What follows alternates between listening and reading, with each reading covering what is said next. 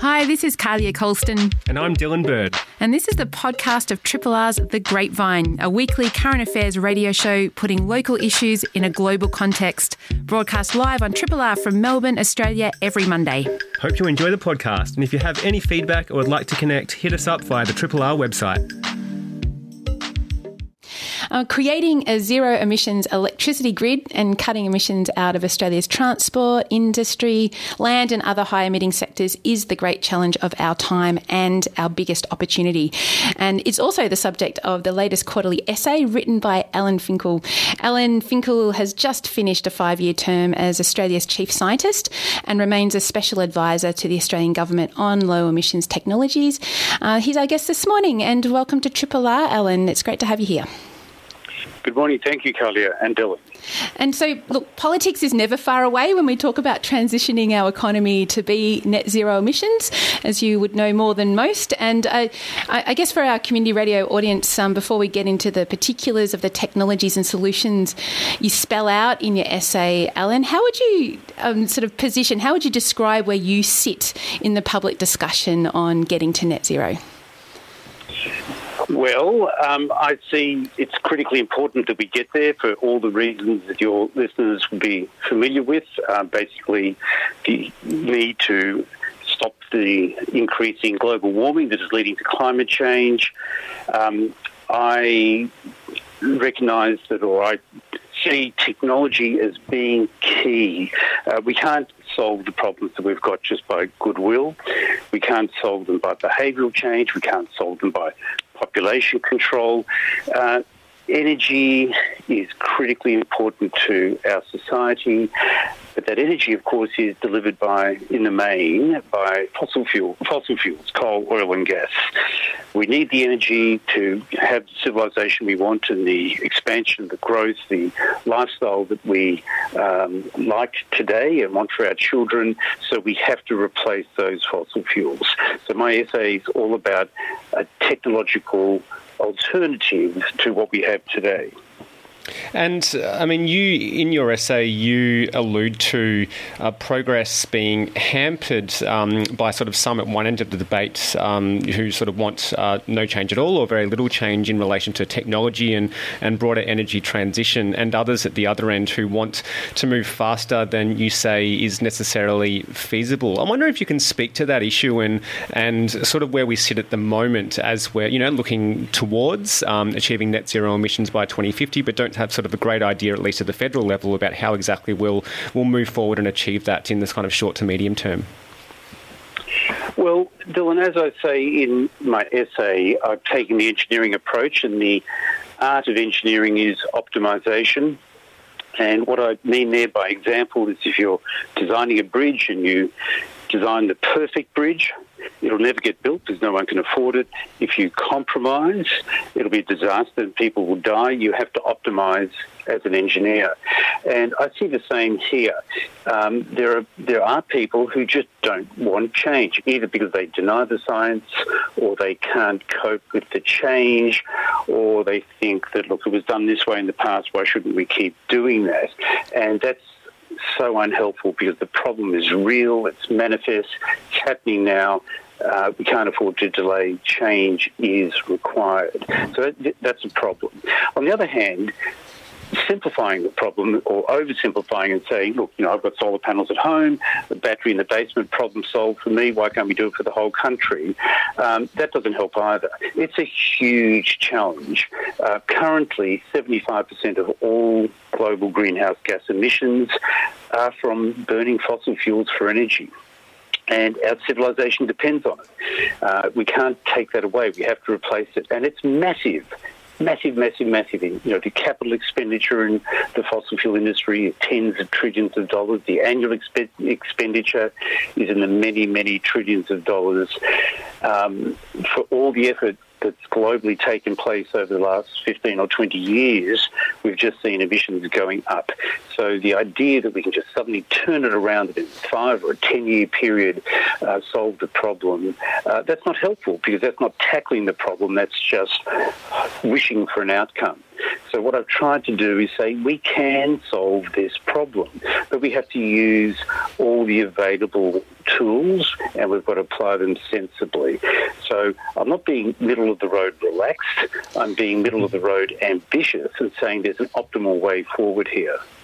Yeah, I actually, similar to Dylan, was really taken by this idea of kind of pushing too fast or expecting, I guess, a lot in how fast we can make a transition to zero emissions, particularly with the energy system, that can hinder progress. I'd love you to explore that a little bit more, because I think a lot of people are wishful that it can be faster. And, why is that potentially, hindering, I guess, decision makers' ability to bring it on? Well, the problem is that most of that wish, and I understand why, manifests itself as an urgency to close down coal and gas. And we have to close down coal and gas. In fact, we have to close down coal-fired electricity generation as quickly as possible, because domestically, coal-fired electricity generation is the biggest source of emissions. But if we close it down too quickly, we will face economic disaster. So the question then becomes, how do you close it down as quickly as possible, and what do you replace it with? Well, there's no doubt in this country we will be replacing the coal-fired electricity in Queensland, New South Wales and Victoria with solar and wind. And how quickly we can do that depends on how quickly we can build the solar and wind and support them, because as you know, solar and wind are variable sources of energy, and yes, we can try to make as many of our loads as possible variable, but you know what, sometimes you want to flick the switch and you want electricity, you don't want to get it just when that's available. So it's got to be supported, we all know that. And it can be supported by pumped hydro, it can be supported by batteries, and it can be supported by natural gas. There's a lot of objection to using natural gas to supporting solar and wind. I feel that it's important to use what we've got available to bring in solar and wind as quickly as possible.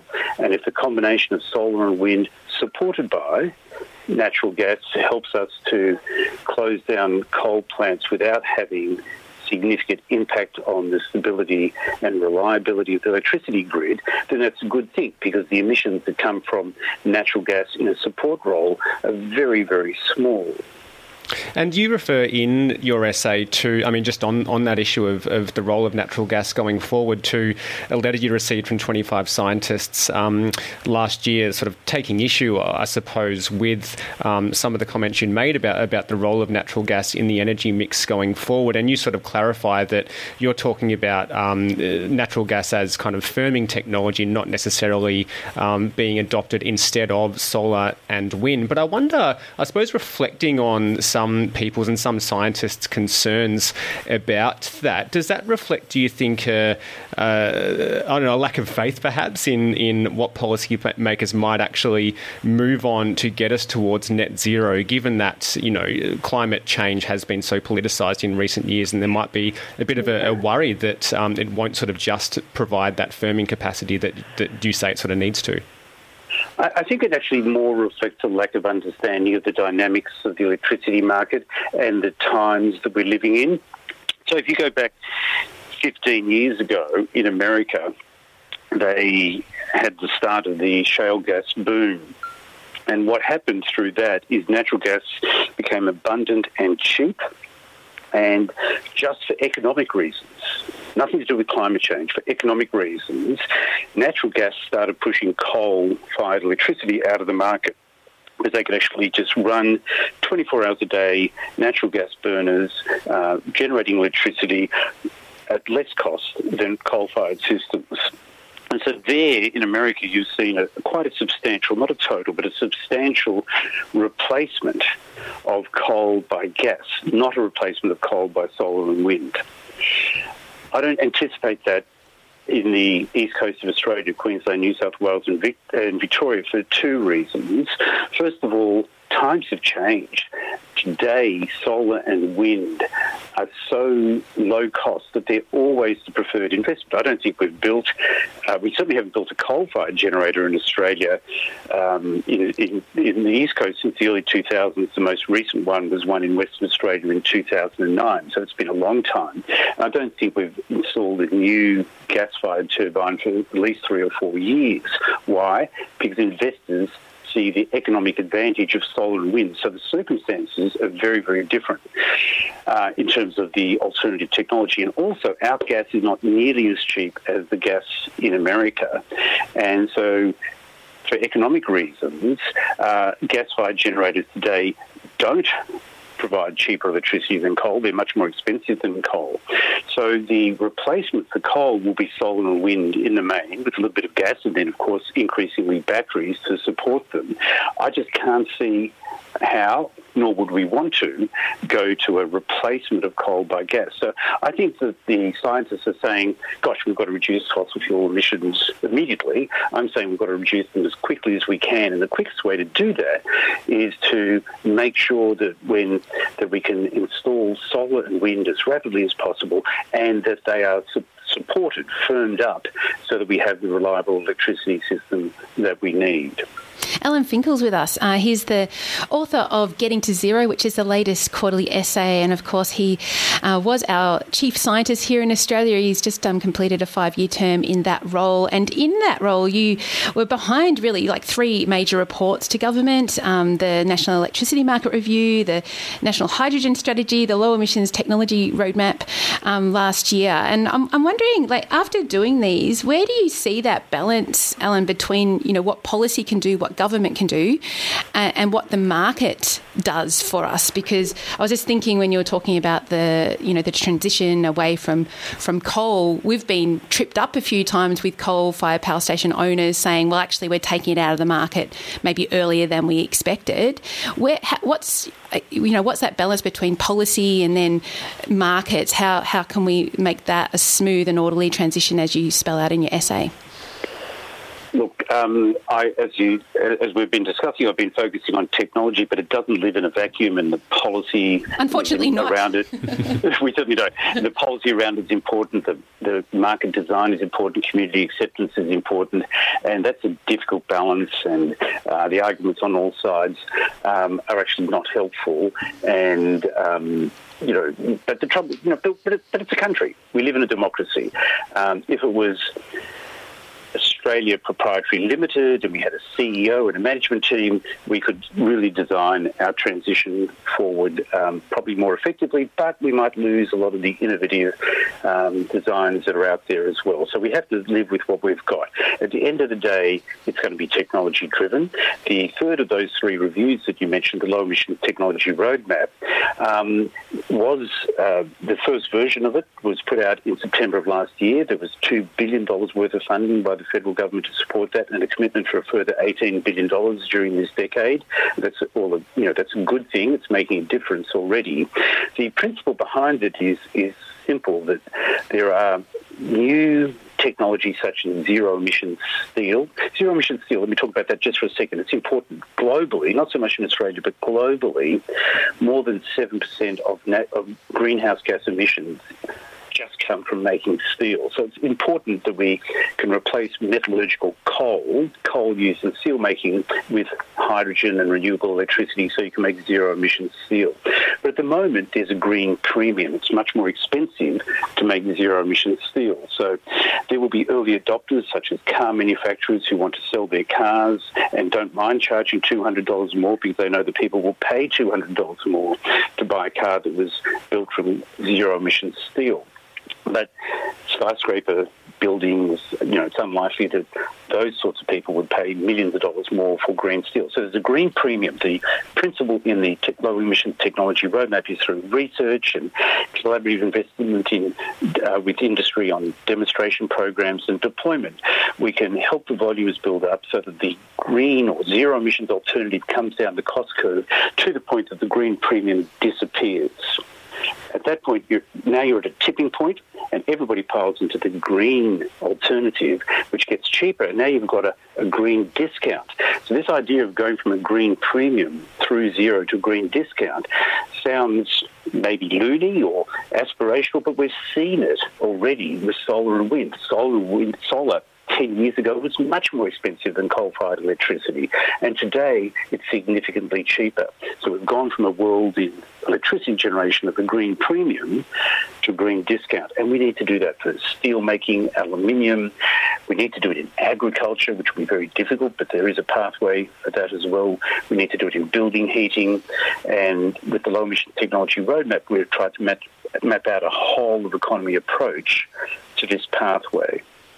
You sort of outline in this essay how you're sort of technology agnostic. You're really sort of focused on how we can get to net zero in the most achievable way and fastest way sort of possible, by investing in particular technologies at certain points in time. You are, though, sort of very supportive of the role of hydrogen going forward in Australia's energy mix. I wonder if you can speak to that and what role you imagine hydrogen can play going forward. So I imagine, and I use the phrase in there, that we're driving towards an electric planet where all of our current primary energy sources, which are dominated by coal, oil and gas, will be replaced by electricity, by clean electricity. Some countries, not in Australia, that might be nuclear. In some countries, like Norway and Canada, that'll be dominated by hydroelectricity. But in Australia, that transition to zero emissions electricity will be dominated by solar and wind. Now, electricity is marvellous. You could almost call it magic. There's very little you can't do with electricity, but sometimes it's not the most convenient way of delivering the energy. Think about transport for those big B-double trucks that go all the way across Australia, interstate trains and ships that carry 150,000 tonnes of wheat or iron ore from here to the other side of the planet. Powering them with batteries, with the current and, say, the near-term, medium-term foreseeable batteries is not conceivable. The weight of batteries would exceed the cargo and the weight of the ship combined. But if you can use electricity to crack water to make hydrogen and then condense the hydrogen into a liquefied form, you've now got a high-density transportable fuel that you can use for those big maritime ships and the interstate trains. Similarly, if you make hydrogen, you can use hydrogen to replace coal in steel making. So what I'm seeing is that our energy will really come from solar and wind electricity. But in some cases, we need to convert that into hydrogen because hydrogen would just be more convenient as a chemical than the electrons that comprise electricity. And I mean, you say in the essay about, yes, we must be ambitious, we must be patient. And you've even said in this conversation that we've seen shifts happen already where the advancement of the economy is now the same pretty much as the advancement of net zero technologies, that they're hand in glove, I guess. It's now up to us, how well we handle this, how well we handle the transition in Australia. Do you think that we're well positioned to handle it well, Alan? Or, I guess people are more inclined to be patient if they feel like it's in hand. Is it in hand, do you think? Look, it's not perfect by any means, but we're making better progress than people acknowledge, and for a raft of reasons. But when you look at the talk rather than the walk, what you'll see is that our emissions are down 19% on our 2005 baseline. The OECD, so the Organisation of Economically Developed Countries, it's on average only down about 13%. So we're way ahead of many of the countries in the advanced countries. We have the highest per capita rate of installed solar in the world. We have the highest rate of solar rooftops in the world. We've got a very effective government-owned green bank called the CEFC. We're actually doing, and then of course we've got the contributions from the state governments, the territory governments and companies. So all up, we're moving in the right direction, not as fast as I would like, but faster than we're often given credit for. So my answer is to you, it's complex. Of course we can do better, but it's important to acknowledge what we've achieved and build on that rather than just take a negative attitude and say, well, it's all hopeless. It's not hopeless. There's a lot that's happening, and we can build on that and do even better. And as part of your current role, I understand you've been doing quite a bit of work internationally, meeting with policymakers overseas and politicians overseas. How much sort of hope or optimism, I suppose, do you have about the move towards decarbonisation in the international space and Australia's role in that? So this is a fascinating year. The Biden administration has come in, what can I say, all guns blazing. They're talking in terms like $3 trillion this decade in infrastructure investments that would support a transition to a low-emissions economy. In fact, they want to zero out their emissions from the electricity grid by 2035, which would be quite remarkable if they can achieve it, but they're really serious about it, and they're trying to motivate more ambition from all countries around the world. So President Biden has a Climate Leaders Summit coming up on April the 22nd. He's invited the leaders from 40 significant countries, including Australia, to talk about ambition, financing and technology. That is just so different to what we've seen in previous years. And then on top of that, you've got COP26, so that's the 5th anniversary meeting from the Paris Agreement coming up in Glasgow in November of this year. And the United Kingdom as co-president is taking a very, very active role in trying to have all countries come to that COP26 meeting in Glasgow with increased national commitments to reducing emissions, with key milestones between now and 2050, but ultimately to zero in 2050. So there's significant international movement that's both inspirational and challenging, and I feel that international enthusiasm, coupled with the enormous breakthroughs that we've seen in solar and wind and batteries in the last 10 years, means that the next 10 years has the potential just to transform the trajectory that we're on to the trajectory that we want to be on. So I'm quite excited. Look, the way that you explained that there, it is incredibly exciting, and I think the momentum building internationally hopefully is infectious, and that 2035 target for the United States to achieve zero emissions really for its electricity grid is just not the whole economy. It's zero emissions in the electricity sector. That's right. That's what I said. The electricity sector, and that's just a really big step, as you say in your essay. That is a step, and then you electrify more and then more, because we've got to run other sectors from energy, from electricity as part of that transition. You also remind us in the essay that our states and territories all have net zero by or before 2050 commitments.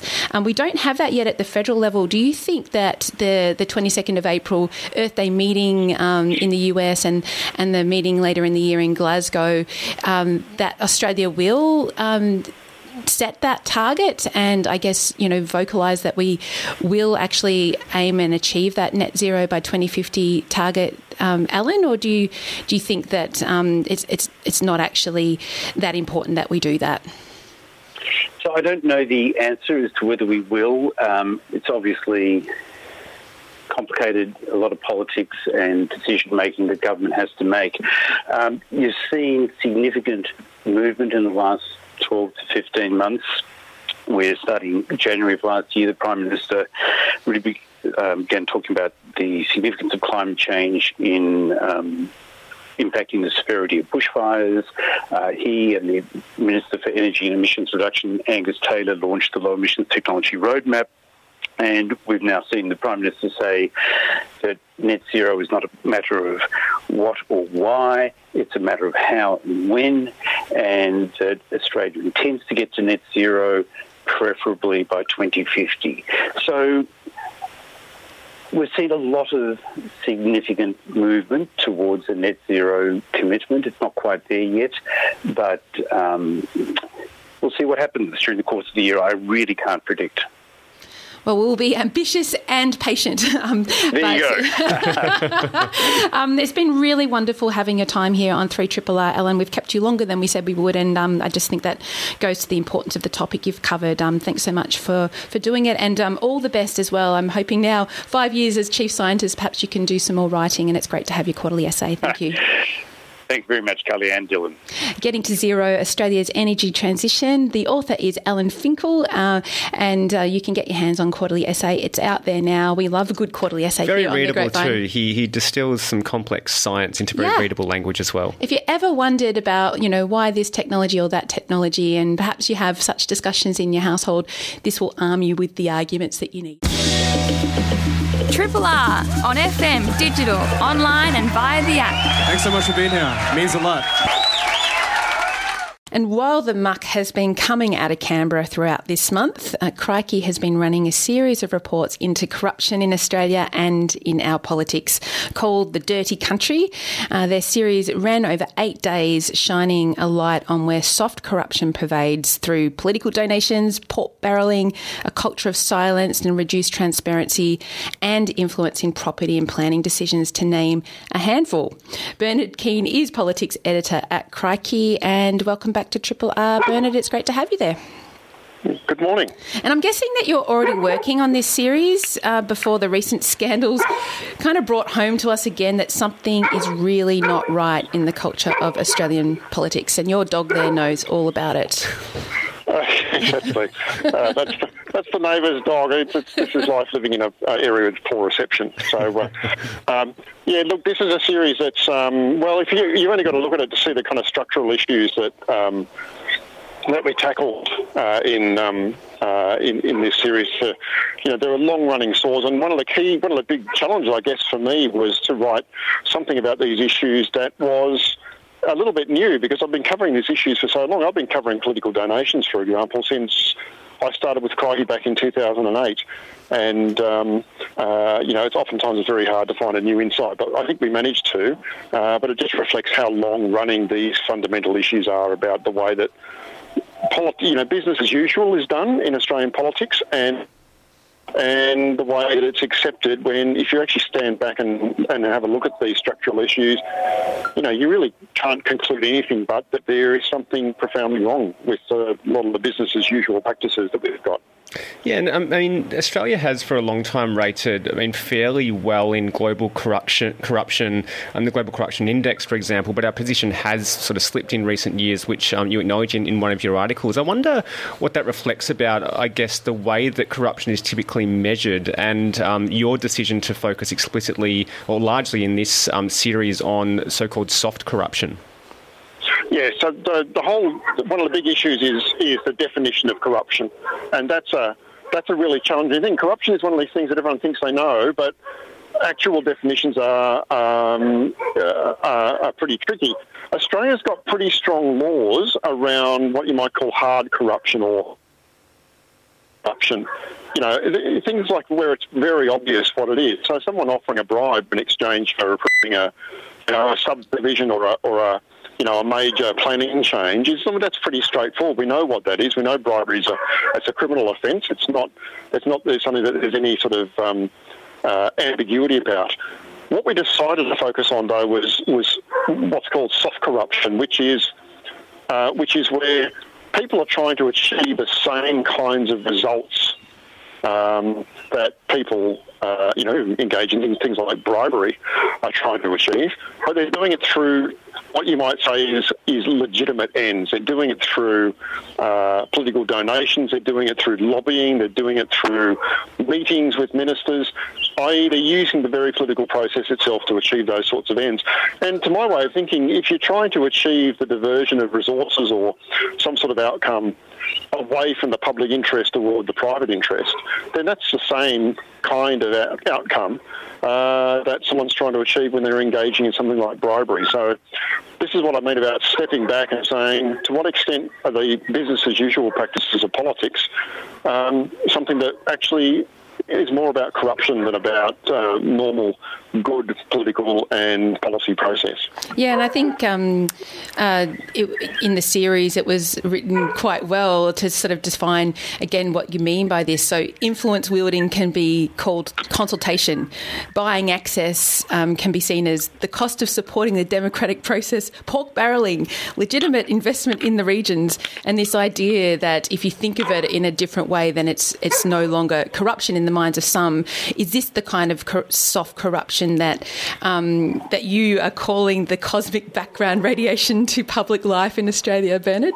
But you're also, I guess, in pointing this out and pointing out that we have to see this corruption again. We have to change the way that BAU is and actually call it what it is. How do we do that? What are some of the solutions that you were looking at when trying to work out how we can turn this around, hopefully?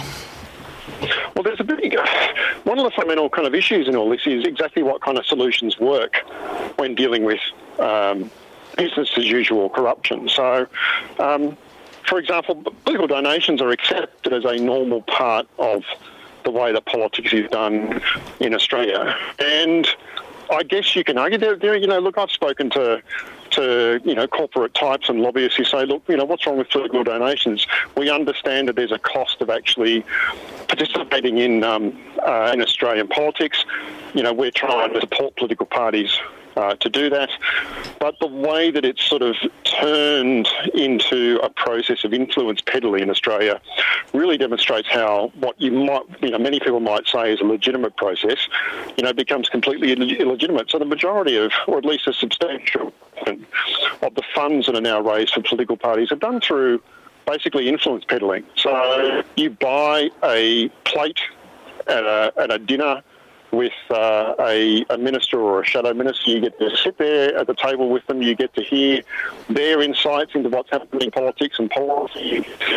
You get to explain to them your particular problems. You get to try and influence their decision-making, their thoughts about particular issues in a way that community groups, that ordinary voters, that most of us who aren't political donors never get the chance to do. And I think we've got to kind of re-see that process as fundamentally illegitimate. Why do people who get to pay money to political parties get that chance, that really important chance to influence decisions, when the rest of us are kind of locked out of that process? And by the way, all that happens in secret too. There's no accountability for that. There's no record of who did what, except much later when we get the annual donations return. So that's just one example of how we need to kind of re-see the process. But a lot of the kind of the ways that we might be able to deal with corruption by fundamental issues. A big issue, for example, is around property development and planning decisions and subdivisions, whether it's state governments or local governments. A huge area of corruption, particularly here in New South Wales, but also in Victoria and Queensland as well, where property developers who stand to make vast amounts of money, particular planning decisions, try and influence those decisions. Now, one of the techniques that's been adopted in New South Wales for dealing with that is you simply take decision-making out of the hands of politicians.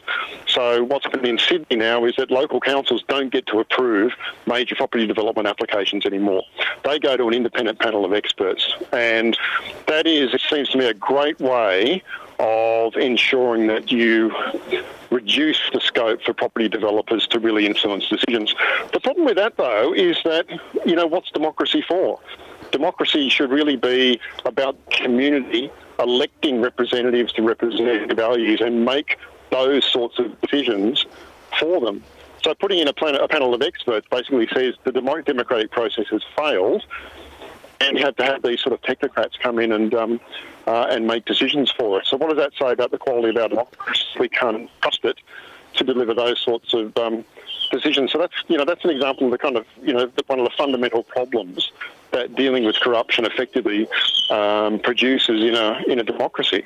Yeah, it's a really interesting point, Bernard, and it sort of goes to that, mechanisms that might address some of these systemic issues that, as outlined in a number of your articles, that these kind of processes are very much sort of baked into the way that the political system operates and the standard processes of policy making. There have been sort of events in recent times, if we think about the, so-called sports rorts scandal and issues around water buybacks as well, where the public has kind of seen instances of likely corruption where politicians have sort of influenced the allocation of resources to benefit often themselves or their direct sort of constituents, or to benefit their political party in certain instances. But I wonder whether, we're seeing at the moment what feels like a reckoning in federal politics with the way that women have been treated for a very, very long time, and Liberal MPs willing to speak out on issues without sort of going through the filter of the federal sort of cabinet and sort of going to Scott Morrison's talking points first. But I wonder whether you could imagine any sort of reckoning happening in relation to corruption in the sense that you unpack it in this series, given the way that MPs directly often benefit from the processes as they are at the moment. Yeah, so I think there's a real problem there, because there are no strong incentives for the political class to really address corruption properly. There are now a growing set of incentives for the political class to address gender issues, workplace issues, partly because there are now many more women in politics, particularly on the progressive side of politics, and that forms a constituency within the political class itself to kind of push for change and drive change. And clearly, what's happened in the last few weeks is an explosion of rage about issues around sexual assault, harassment, workplace, toxic work. It's pretty hard for the public, political class to ignore. As much as I think Scott Morrison would like to ignore it. The corruption is, though, that there is no constituency to do that either within the political class or really outside the political class. Corruption is not an issue that, unless it's egregious examples of corruption of the kind that we've seen in New South Wales, it's not the sort of issue that changes votes. It's not the sort of issue that really gets people marching in the streets. And the incentives in politics are all for politicians to continue business as usual. So you touched on the sports rorts. Pork barrelling is a classic example of, look, voters hate pork barrelling.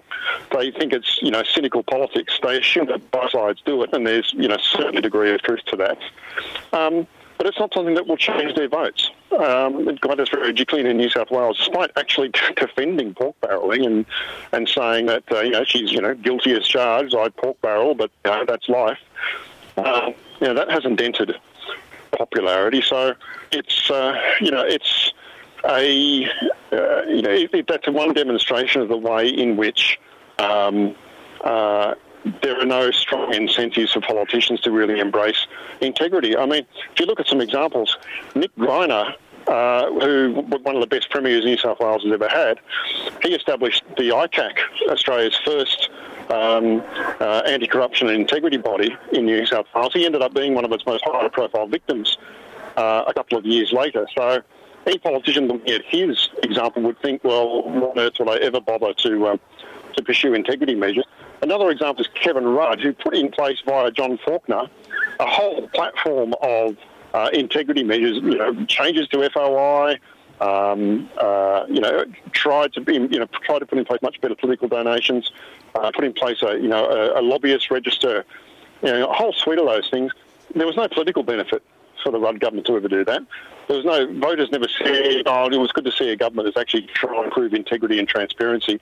Let's give them a tick. Because what are voters focused on? Well, they're focused on the economy and on the health system and on education. So that's another example of what I mean by the fact that there is no strong incentives for politicians to go, let's embrace integrity and anti-corruption. Let's really push forward with this. There's only downside risk for it. There's a disincentive, that's right.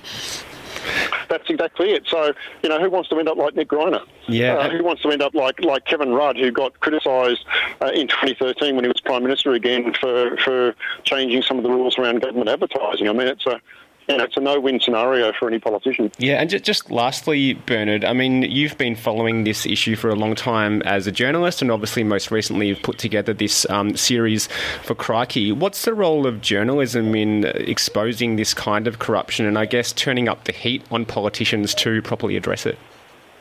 Well, journalists are supposed to be the watchdogs of this sort of issue, and that's a role that the Australian media has played with some success. And particularly at the state level, I mean, I think journalists are much better at focusing on state level corruption because it's more obvious. I mean, you can, if there's a corruption scandal involving a major property development, it's or a dodgy mine lease, as we've seen in New South Wales, those things are kind of pretty straightforward, and they're much closer to the kind of black or hard corruption that we talked about earlier. Where I guess the media has been less successful is dealing with soft corruption. It's much less successful at saying, well, this is a business as usual practice that shouldn't be business as usual. A lot of these soft corruption practices in Australia are not, they're banned in other countries, or there are much stricter rules around it. They're not business as usual in other countries. So, I mean, I think federal political journalists have got to get a lot better at seeing through business as usual, understanding, actually, no, that shouldn't be business as usual. That's actually a diversion of public resources or public sector decision-making to the interests of the private sector, and that's exactly the same sort of outcome as someone who goes and tries to bribe a politician or bribe a regulator is trying to achieve. It's just that they're doing it through more accepted means, and the outcome from the public point of view is exactly the same. And I guess if Canberra is seeking to turn itself into a model workplace, this is another area that they can be looking at. Thanks so much for sharing it with us, Bernard. It's good to talk to you. Bernard King there, politics editor at Crikey, and you can read the whole Dirty Country series on the Crikey website. It looks at corruption in Australia and in Australian politics. Triple R. And we've been hearing a lot about the experiences of women in federal politics. We have 3 tiers of government here in Australia, and we're going to be turning it around and having a look at what's happening at the local government level. Associate Professor Leah Rupana is in the midst of a research project having a look at the experiences of women in local government, and she's our guest next. Melbourne Theatre Company returns to the main stage this March with the gripping drama Sexual Misconduct of the Middle Classes by Hannah Moscovich, presented by Triple R. Directed by Petra Kaliv and starring Dan Spielman and Isabella Jenner, this Australian premiere production takes the student-teacher romance genre and turns it on its head for a fascinating and potent exploration of power, truth and desire. On stage now until April 1. Tickets at mtc.com.au. Triple R sponsors.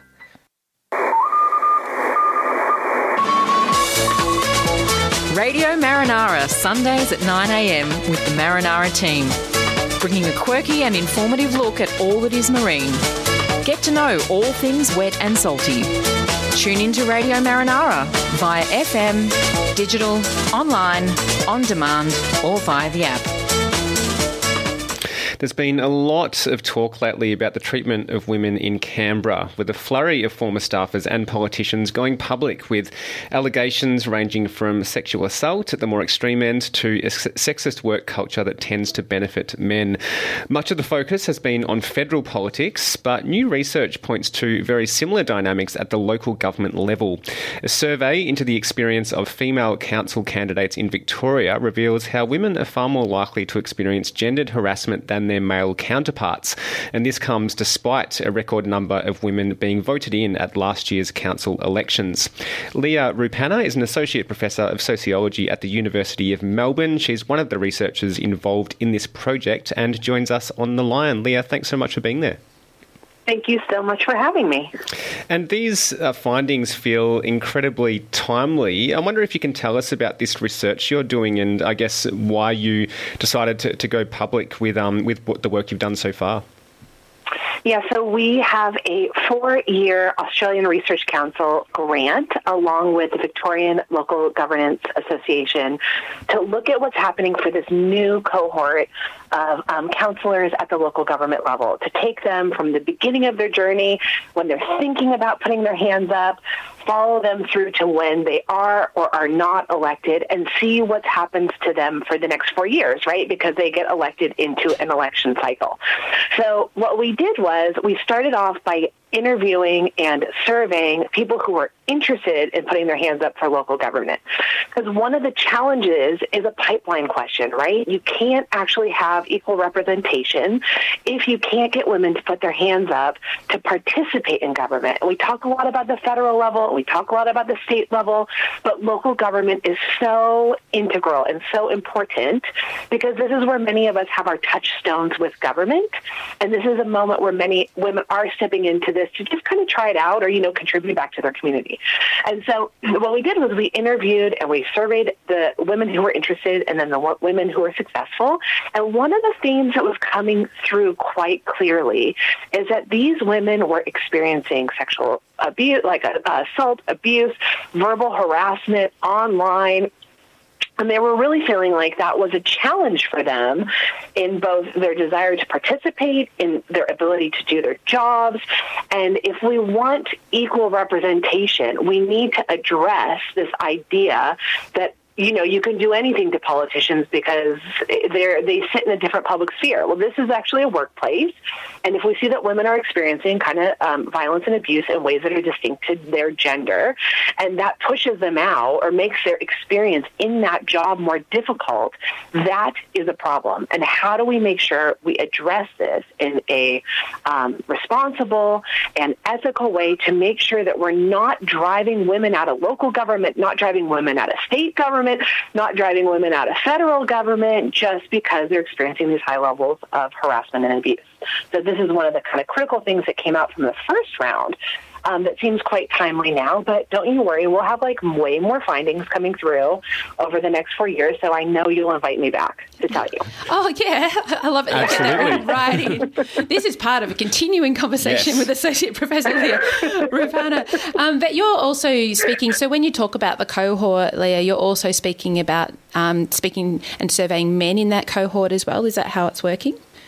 Absolutely. So we want to benchmark the women's experiences against the men's experiences and seeing how that follows over time. So one of the things we were initially thinking is, this is really going to be something about kind of work-family conflict, their ability to step into paid and unpaid work, and how, that we're going to see kind of the manifestations that we see in regular employment happening in local government, and that's a challenge. That was kind of the overarching concept, but what came through quite clearly at the beginning, starting off, and what is receiving, kind of national headlines is that their experience of abuse within these positions, their experience of harassment within, putting their hands up is already coming through as a key theme. And we just felt like this is a moment to say, hey, wait a minute, let's also talk about how women in local government are experiencing the same levels of abuse. It's not a federal problem. It's not a state problem. It's a systematic problem. And how do we really put a spotlight on these women to show that their experiences are tracking what's happening at other levels of government?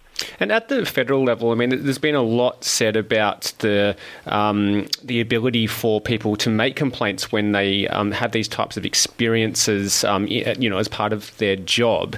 Do you have much of a sense from the data that you have so far whether women felt like they could make a complaint, and if they did, that there were proper mechanisms in place to sort of have that properly dealt with?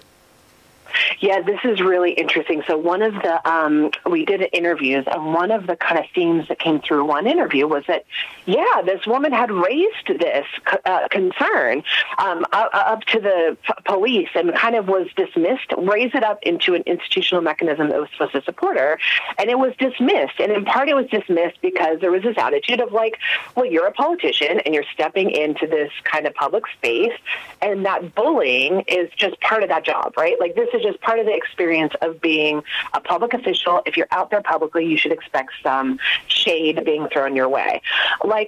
Okay, let's just take that as this is not just a public position. This is actually a job. And that's, I think, an issue around the way in which we think about what's appropriate, how we treat our politicians, And that's like an ideological shift that needs to happen, to think about this as a workplace as opposed to just a place where we can spew whatever hate we want or frustrations.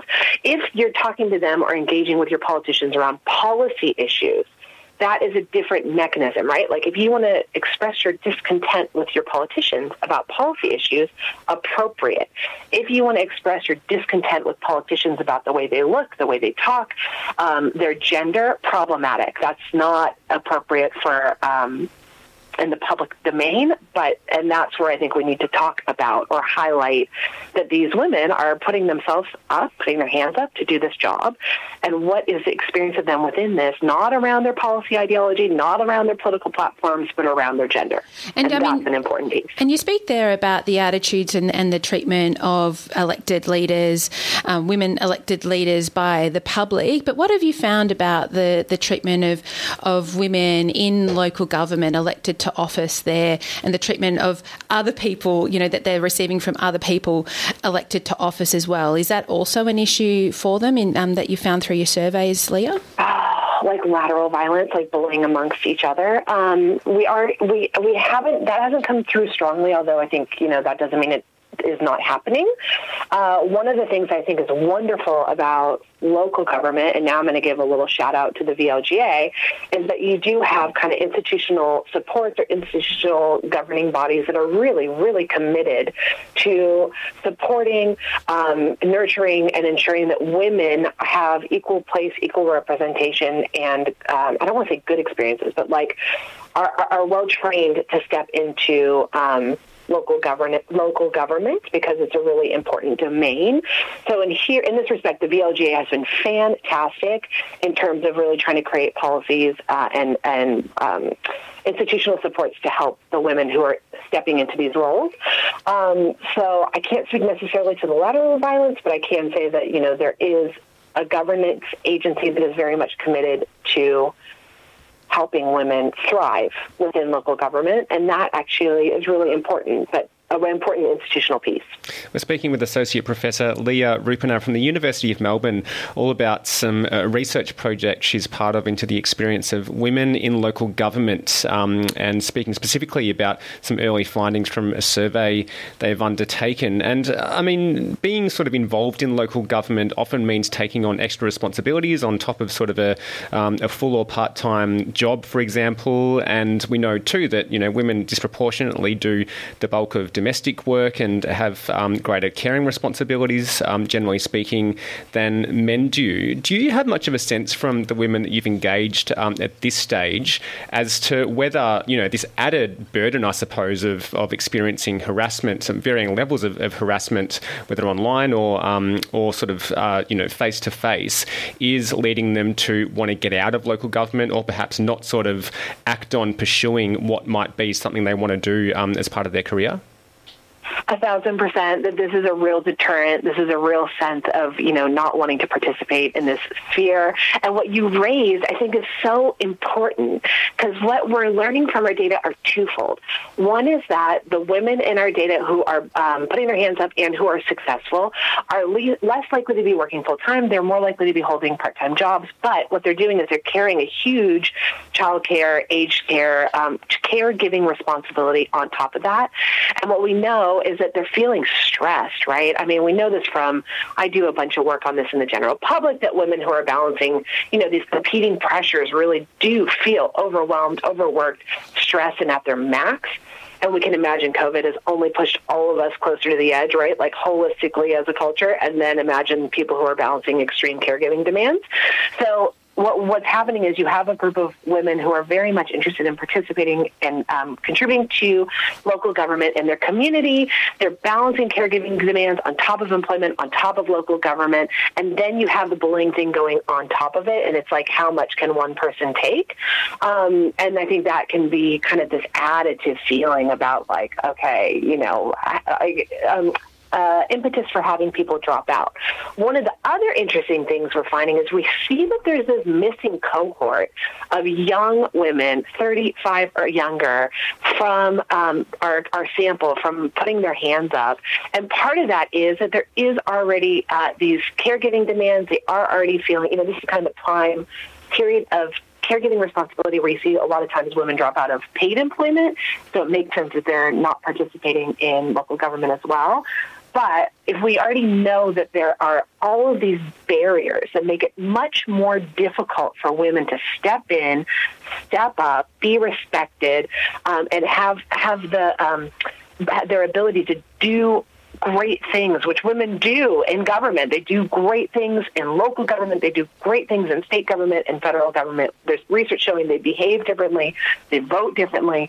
That if you already know there's this range of things that make it very difficult for women to step in, and then you add gendered violence and gendered bullying on top of that, and you can just imagine it's one more barrier to getting in, one more reason to step out, one more reason to put your hands up and say, I don't want to be a part of this. And we are seeing that coming through our survey and our interviews. Yeah, it's such a chilling effect. And when you put it like that, these women are becoming my heroes, Leah. But I wanted to ask, I know the Victorian government has been wanting to see more women in local government. We are trying, there's certain parties have things like quotas to try and get women into state and federal politics and the like. How are we going with the target of equal representation here in Victoria? So federally and nationally, not great. Victoria's doing pretty good in terms of reaching those gender equal targets. But I guess what I should say is quotas are essential. If we could do it, if women could do it alone, you would just see it would happen and women would move in. But if we have all these barriers stepping in, quotas really are essential to making sure we have the spotlight on and supporting women. I think it's important to think about how are we doing in terms of equal representation. That's one piece, and there is some good news there. But we want to make sure that we're not bringing women in only to have them leave after 4 years to attrit, right? Like to step out. That actually, if you have getting women in is one piece of the puzzle, and it's an important piece of the puzzle. But an integral piece of the puzzle is having them stay in because in 4 years you learn a lot, right? You don't want employees coming in and churning through. You don't want to have an employee that comes in, does a great job, and leaves after 4 years because the environment was too toxic or is too difficult to do it with family demands or fill in the blanks, right? That's actually an ineffective system. It's inefficient. So the quotas are one piece. They're an important piece, and they're the first step. But making sure that we have women who then keep going or move up into higher levels or put their hand up again or whatever, that maintain attached and engaged with the political process is critical, because otherwise that's just a drain on productivity. That's a drain on all that investment, all that knowledge, all that growth that people do in a job for 4 years. So I think it's important to think of them not as separate pieces and to think of them as integrated, and then think about how do you create the institutional supports, the policies that allow women to stay in and to thrive. Yeah, because you don't want to lose that knowledge. And your research certainly suggests that having, even sort of near equal representation isn't enough to address some of, the harassment and negative experiences that women are having in local government compared to men. I mean, just finally, Leah, do you imagine that having this kind of information kind of out in the public sphere will lead to change, whether, within individual local governments or perhaps kind of as a sector looking to how, really negative abuse and gendered abuse and attitudes that are circulated, particularly online, can be sort of addressed and stamped out as appropriate? I'm an optimist.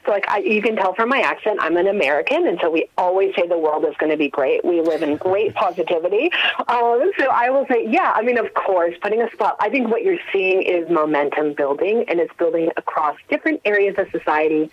And that idea that, okay, when are we going to talk about this? Because this is not working for many women. And so, of course, putting a spotlight is the first piece. I am hopeful that it will change kind of discussions, but you need also institutional and policy changes that coincide with kind of changes in norms and the ways in which people think.